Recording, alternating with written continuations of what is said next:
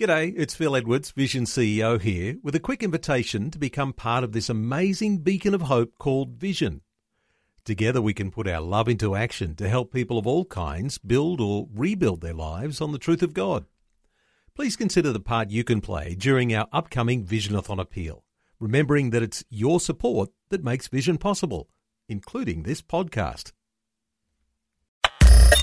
Audio on demand from Vision Christian Media. Exploring faith and the future. Neil Johnson and Bible teacher Dr. Kameel Majdali. For some time now, we've been looking at Europe, the rise of Europe. It's shaping according to its Christian foundations. And then what's happened over this past 100 years? World wars, the rising of the European Union. We think of superstates around the world, Kameel, and we think of superpowers like the United States, Russia, the rise of China. But the EU wants itself to be a superstate. Well, I believe it does, although they don't shout this from the housetops. There are quotes and statements made, past and present, basically implying that that is the goal. But what is disturbing, Neil, is if you ask the average citizen of an EU country, I'm talking about an educated one who would seem to be informed, they are oblivious to this fact that their nation state is becoming or being demoted into a province of a superstate called Europe. They literally don't see it like that. They think that the EU, to which their country belongs, is this free trade zone and peacekeeping club, a European club. They don't see it as a superstate, even though the quotes and the evidence is there to be seen. Are you saying that ordinary people, and they might be in various countries throughout Europe, actually resist the idea of an EU superstate creating their laws for them? Well, I don't think they're resisting because they don't seem to be aware that it's even happening. It's like the frog in the kettle. You take a frog, a live frog, throw it into a boiling cauldron of water, and guess what will happen?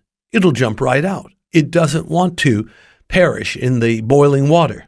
So what you do is called incrementalism. Slowly. Put the frog in the ice-cold pot of water, but turn up the heat ever so slowly.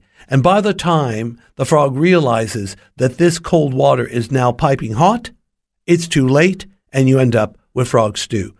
I believe the people of Europe are just not aware, too busy, distracted. They don't see this happening. Superstate is okay if the people know and they vote on it and they agree. It's especially okay or good if there's a strong moral foundation. One of the founding fathers of the U.S. allegedly said that this democratic system can only work with a moral people. It cannot work with an immoral people or people who live carelessly. Now, in this case, how is a superstate being democratic, and especially when the laws of that superstate aren't even made by the elected politicians? They're made by 28 EU commissioners, all of whom are unelected.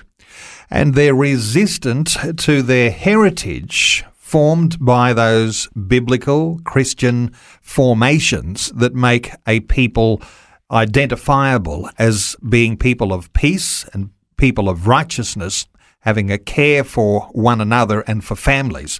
Without that foundation in place, how would a superstate develop? Well, if they don't have a moral and truthful and godly foundation, then they're on the sinking sand. And what we see is there are some real rumbles going on in the EU, including, of course, the British decision in June 2016 to quit the EU altogether. I'm not saying it's going to fall into a heap, or at least not yet, but again, unless the Lord builds the house, they labor in vain that build it. Faith and the Future with Neil Johnson and Dr. Kameel Majdali from Teach All Nations. For more from Dr. Majdali, including books and DVDs on prophecy, Bible commentaries, plus today's and other episodes of Faith and the Future, go to vision.org.au.